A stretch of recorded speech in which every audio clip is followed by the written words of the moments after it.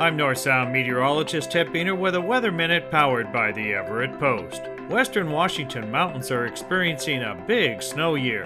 As of Monday, February 15th, the Northwest Avalanche Center reported that Stevens Pass was 123% of normal for the date, Mount Baker 126% of normal, and Snoqualmie Pass 138% of normal. For snow enthusiasts, this winter has been a bountiful year.